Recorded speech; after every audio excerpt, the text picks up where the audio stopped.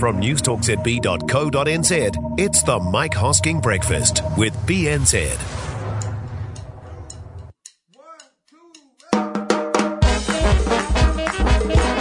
G'day there, and welcome to the rewrap for Thursday. All the best bits from the Mike Hosking Breakfast on News Talk ZB in a sillier package. I am Glenn ZB, and this morning the universal wage doesn't work. We've tried it. Well, somebody has. Amy Goldstein tells us why Trump won the election, basically. Breakfast is good for you and bad for you. And snooker. Whatever happened to that? But before any of that, does a celebrity advertising beer actually make you want to drink it? They've also decided that Eric Murray, because he's a hero of the young, should not be in his beer ads. Now, the ads celebrate a special moment in the star's life that involves enjoying a beer. These are good ads. I haven't drunk any more beer because of them, but the imagery is very, very clever. But the authorities' job was made easy on this one because of the rule. You can't use heroes of the young. Interesting phrase, isn't it, to promote booze. And as interesting as the heroes of the young rule is, I doubt anyone can argue, of course, Eric Murray isn't one, a hero of the young that is, but you can question, and I do, why there is such a rule. Does a 10-year-old look at Eric Murray and parrot him? Do they drink beer because Eric drinks beer? And if the answer is yes, doesn't that impinge on Eric's every move and ability to make a living as a retired athlete? And as a retired athlete, is he forever a hero of the young, or is there a used-by date on that? And isn't the real issue around booze the abuse, not the celebratory aspect that they were trying to portray? Eric didn't say, boy, oh boy, it was a great night, we hit it hard, and did we wake up the next morning feeling it? He talks of a single beer in a celebration. Cars kill when they're abused, but we don't ban Eric or his ilk advertising a ute. The rule is the result of an angsty series of lobby groups who see alcohol in its every aspect as evil when it's not.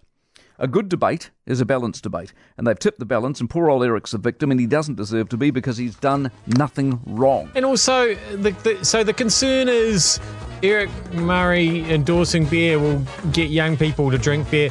How many young people actually have any idea or care who he is? You know, he's not on YouTube, is he? Anyway, I love beer. The universal wage, Finland's tried it, and it was a disaster, apparently. Even without the universal income, we already have gone too far in this country, for example, with welfare. I mean, the generosity of welfare is such, there is a lifestyle to be had on it. It is not limited, although in theory it is, but when in reality it isn't. There will be those that adjust their outlook and circumstances to meet their income, which is free and requires no effort on their part. Working for families is another good example. Communism by stealth, the National Party called it, until they got to government and realised it captured so many people that if they cut it, votes would vanish by the thousand. It's how governments capture you. If you get free money, and think about working for families, why do they have it? Think about working for families. Why do they have working for families? Why don't you just get to keep the money in the first place? Well, why do they take it off you and then give it back in credits? Because that makes you beholden to them. And you fear if you don't support them, they will take it off you. And that's the universal wage all over. It's free, but you're shackled. And so Finland has given it a go. First country in the EU to do so a lot of interest has been paid, not to mention the fact that they're Scandinavian, of course, which means everything they do is brilliant, socially speaking, but it's a bust. They've seen it for what it is, a waste of time and money. The trial will not be extended. It hasn't worked. Why not? Because it was never going to. It's a socialist's delusion. So the good news is the fact it doesn't work is now a fact, as opposed to theory, and the upside of that is hopefully those who needed proof now have it, and that might include TOP, who if they front back in 2020 might now turn up to the line with a slightly less batty series of policies to ponder. Now, whether you consider his policies batty or not, Trump, he managed to garner support of a sort of a forgotten part of America, and that won him the presidency a couple of years ago. Here's a lady who's been studying one town in particular in that area, Janesville. See, here's the interesting thing, because although it's a Janesville story and an American story, it's also, I think, a global story in the sense that we've gone through it here in New Zealand as well. Any small town that's reliant on a singular employer is vulnerable to the extent that the GM plant in Janesville produced SUVs. The moment the oil price went up, people don't want to buy SUVs. That then puts the plant in some jeopardy. Were people cognizant that the good times couldn't potentially last forever if you're so heavily reliant on a singular operator?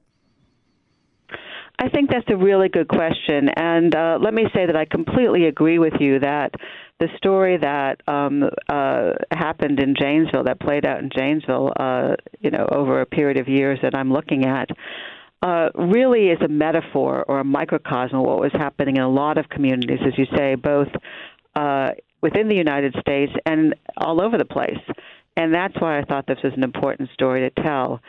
As for whether or not people expected that this couldn't last forever, I think it was a mixed thing. This plant had been around for so long, and it was such an old auto plant, that there were these sort of hovering worries for a long time that it might be closed.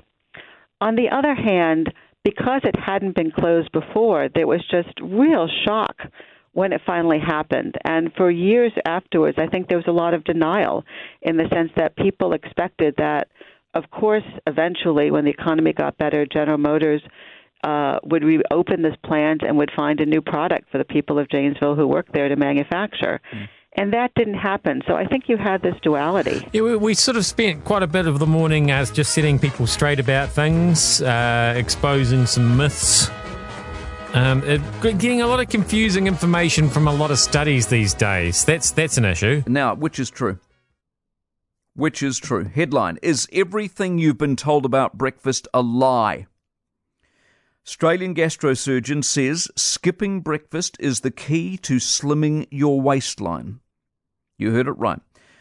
Skipping breakfast is the key to slimming your waistline. We should stop eating breakfast altogether. It is the least important meal of the day. Yeah, well, that's what our bloke last week told us about fasting, right? That's right. That's on the 17th of the 4th. Publication on the 24th of the 4th.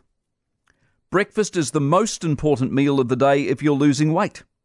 Those who skip it in their hurry to get to work in the morning may end up piling on the pounds. The experts have long disagreed, but this is definitive. Alternative fact files. That's what you do. What do you believe? Is it the meal you skip or the meal you skip at your peril? What are you supposed to do? Well, I reckon you do what I do, which is I don't really eat breakfast, although I do have a large meal in the morning, because by the time I get home from work, it is still some people's breakfast times, but it's sort of my lunchtime, you know what I mean?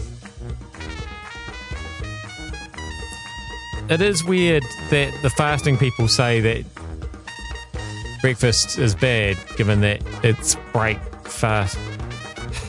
Well, it's a complicated world we live in. Sometimes it would just be nice to just sit back and watch a bit of mindless sport.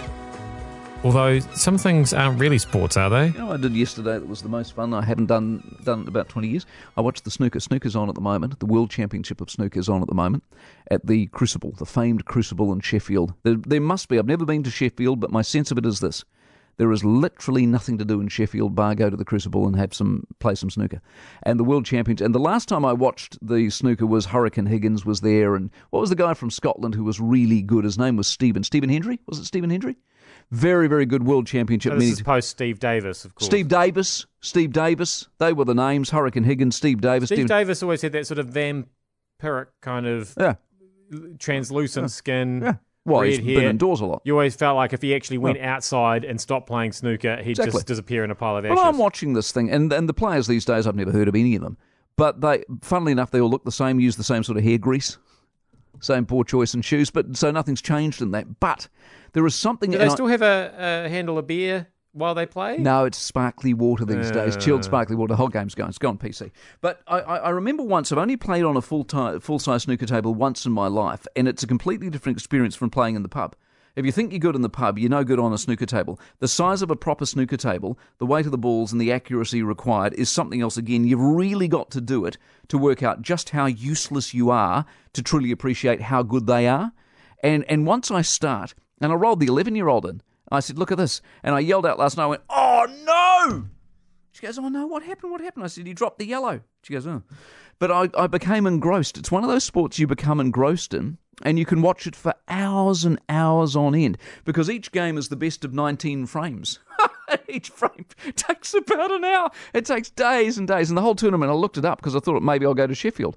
But the whole tournament goes on for weeks on end. But they should bring back Pot Black is what I'm saying. Pot Black would be a ratings bonanza. Yeah, I used to watch Pot Black, and for the life of me, I don't know why I did.